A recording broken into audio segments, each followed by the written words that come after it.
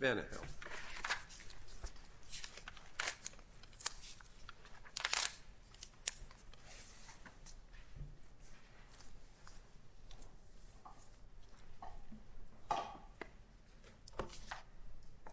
Mr. Rayfield.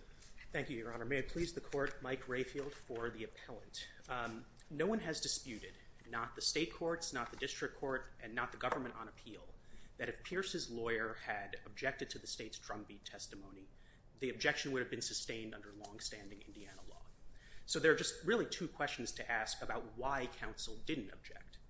One is whether she knew what the drumbeat rule was, and two, did she decline to object based on some kind of sensible strategy? Our position is that the answer to both questions is no, and either one of those answers independently satisfies the first prong of Strickland. So first, did Pierce's counsel know the drumbeat rule? And at Pierce's post-conviction hearing, his lawyer was asked point blank if, quote, drumbeat testimony, repeating the victim's story over and over again before she testifies, sounds like a familiar basis for an objection to you. So I read that passage, and every time I read it, I feel that it's hopelessly ambiguous. You're right. Counsel actually asked her twice, were you aware that you had this drumbeat testimony? Are you familiar with that? And at that point, there's just a request for clarification. As what? I'm sorry. So I can't get anything out of that. And then the questioner defines drumbeat testimony and says, does that sound like a familiar basis for an objection to you? And once again, you don't actually get a square answer. What you get is, no, that's not one I would have made for this. No.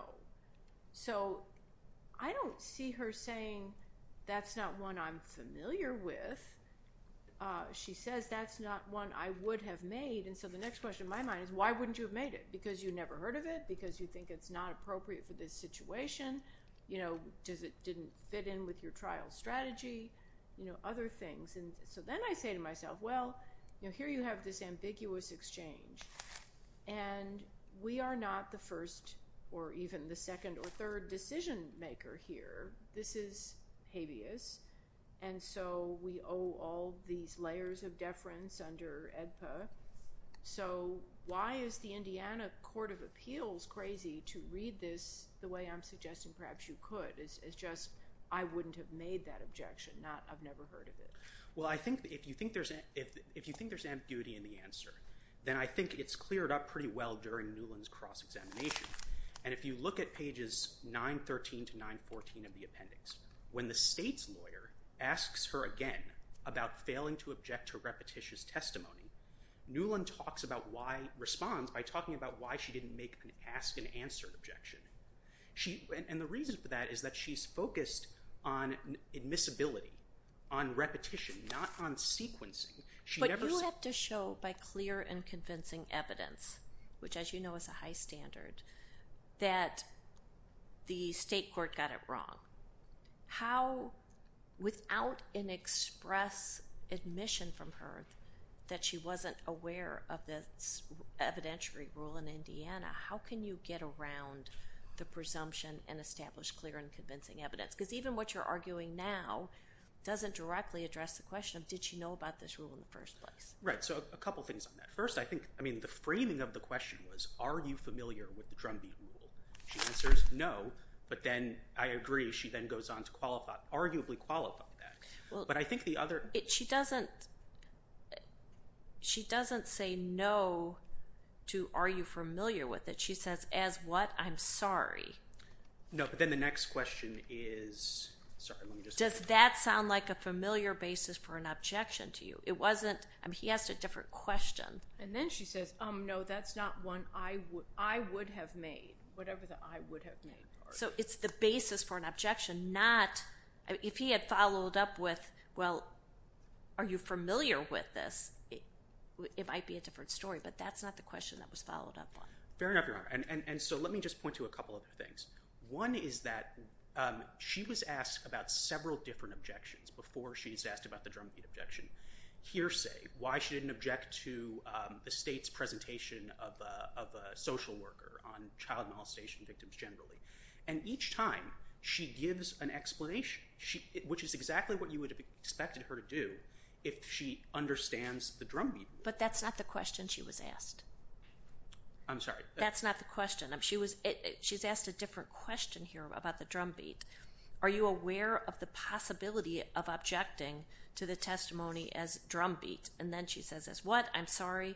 And the lawyer asked a different question. Again, about, does that sound like a familiar basis for an objection to you? Right. So was it familiar to her that she could object on the basis that there was all this testimony before the victim testified? And she said that's not one I would have made for this. No. And I agree with what Judge Wood said. That seems very ambiguous, and I don't know how you meet clear and convincing with ambiguity. So I think you can look at what she said when she's asked about a follow-up question on cross.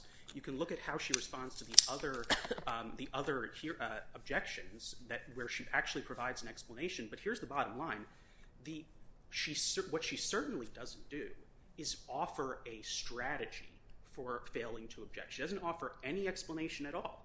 And that sort of brings me to the second point, which is that there was no sensible strategy for her failure to object. So can I ask you, I mean, you mentioned briefly a minute ago sequencing, and I just want to make sure I have your argument straight in my mind.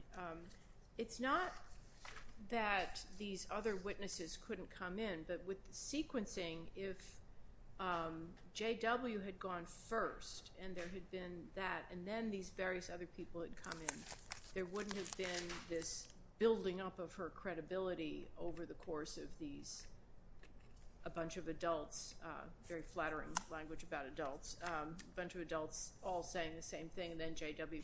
coming in and just tying it up like a bow.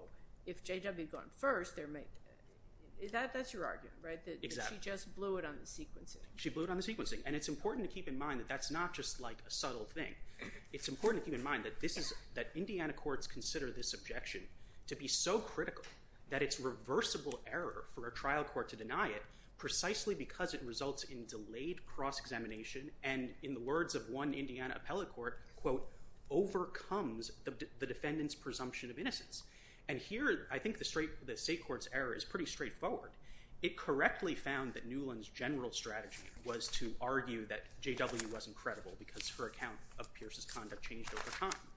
But then the court found that a drumbeat testimony would have undermined that strategy because it would have made the adult testimony inadmissible, and it would have forced Newland to attack J.W.'s credibility in isolation, words of the state court. And that's simply not how the drumbeat rule works. But how is that a Strickland constitutional violation? The court's interpretation of Indiana state evidentiary law, maybe that's wrong, but that can't be the basis for a constitutional violation of clearly recognized Supreme Court law. Well, it removes the state court's it eliminates the state court's rationale for why her performance was not deficient under Strickland. If you don't have that, if you don't have the... How can we simply eliminate the state court's rationale? It is what it is. I'm sorry, I don't mean eliminate. I mean the way the rule works refutes the state court's rationale. The rationale doesn't make sense. So you're now... Yeah, I'm getting more worried. I wasn't worried earlier, but it now distinctly sounds like you're saying the Indiana court just didn't understand how Indiana law works, and that led it to an error in this case. I don't see how we can say anything like that. I think we're supposed to assume that they understand exactly how state law works. Only federal law matters. I mean, I think it's interesting to look at Judge Bailey's dissent in the Indiana appellate court, where he disagrees with the state court and says, you know, all this would have done was change the chronology. And if you take that rationale out, if you say that rationale was unreasonable, then there's really no basis for the state court to say this was a strategic decision, because it's not, because the failure to make a drumbeat objection couldn't possibly have undermined the strategy if the objection had been presented properly. So I'll reserve the remainder of my time, if that's okay with the court. Certainly. Ms. Templeton.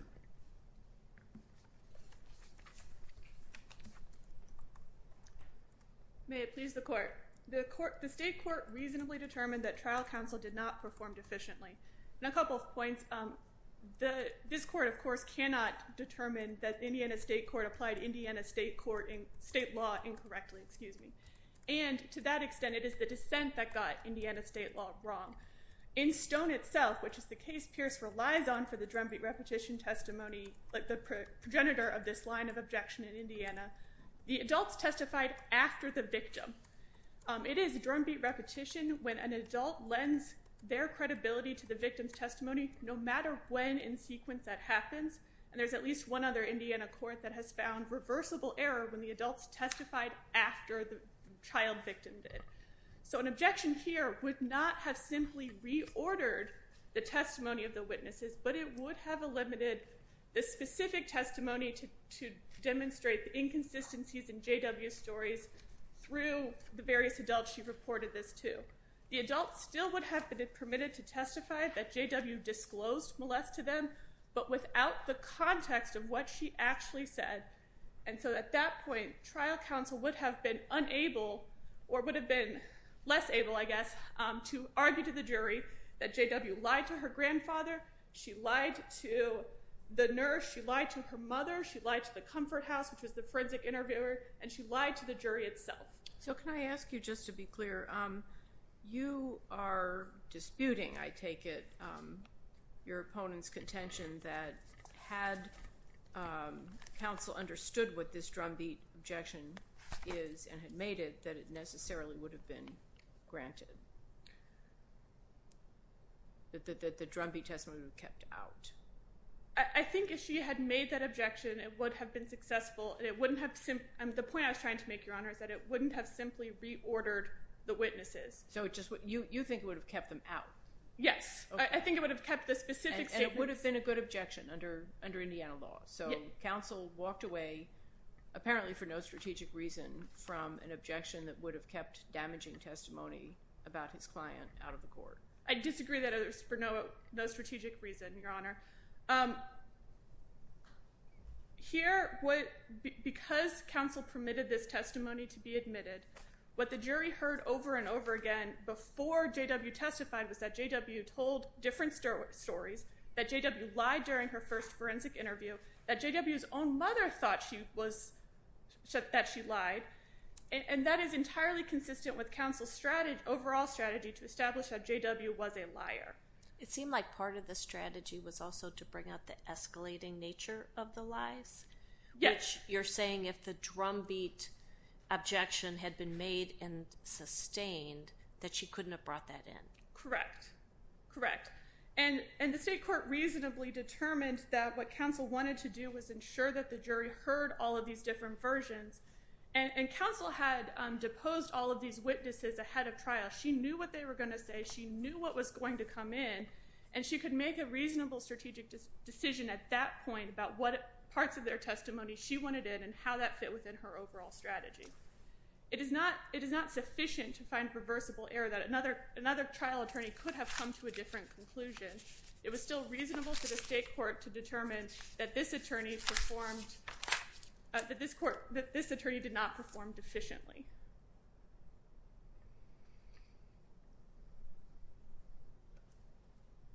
There are no other questions, Your Honors? So the state court said nothing about the prejudice half of the Strickland inquiry. So if we were to disagree with you on the performance, there's still prejudice out there. Correct, yes. And here, I think what that prejudice inquiry would look like would be comparing the trial if just JW had testified. And JW acknowledged these inconsistencies in her statements on cross-examination. She acknowledged that she lied during her first forensic interview. She acknowledged that she told her grandfather that Pierce had only molested her 4 times the first time she reported it. She said she was asleep instead of being awake. She acknowledged all of the discrepancies. And so the jury would have been left with the same information to evaluate JW's credibility, and so there's no reasonable probability of a different outcome. Okay, thank you. Thank you. Mr. Rayfield, anything further? So if you read Modestit, it's clearly talking about, the Indiana Supreme Court is clearly talking about sequencing. It's talking about how this tactic causes delayed cross-examination. It says immediate cross-examination is the most effective and delayed cross-examination is least effective. Prior to putting the victim on the stand, the victim's veracity had been, in essence, vouchsafed. So I just disagree with the government's reading of state law, but the point is that if you remove that, if the state law rationale makes no sense, then there's no strategy to back up Newland's decision. Now, as for Your Honor's question about the escalating testimony, that could have, Newland could have elicited that testimony from J.W. herself. If J.W. had testified first, she could have asked her, what did you tell your grandfather and when? What did you tell your father and when? Thank you, counsel. Mr. Rayfield, the court appreciates your willingness to accept the appointment and your assistance to the court as well as your client. The case is taken under advisement and the court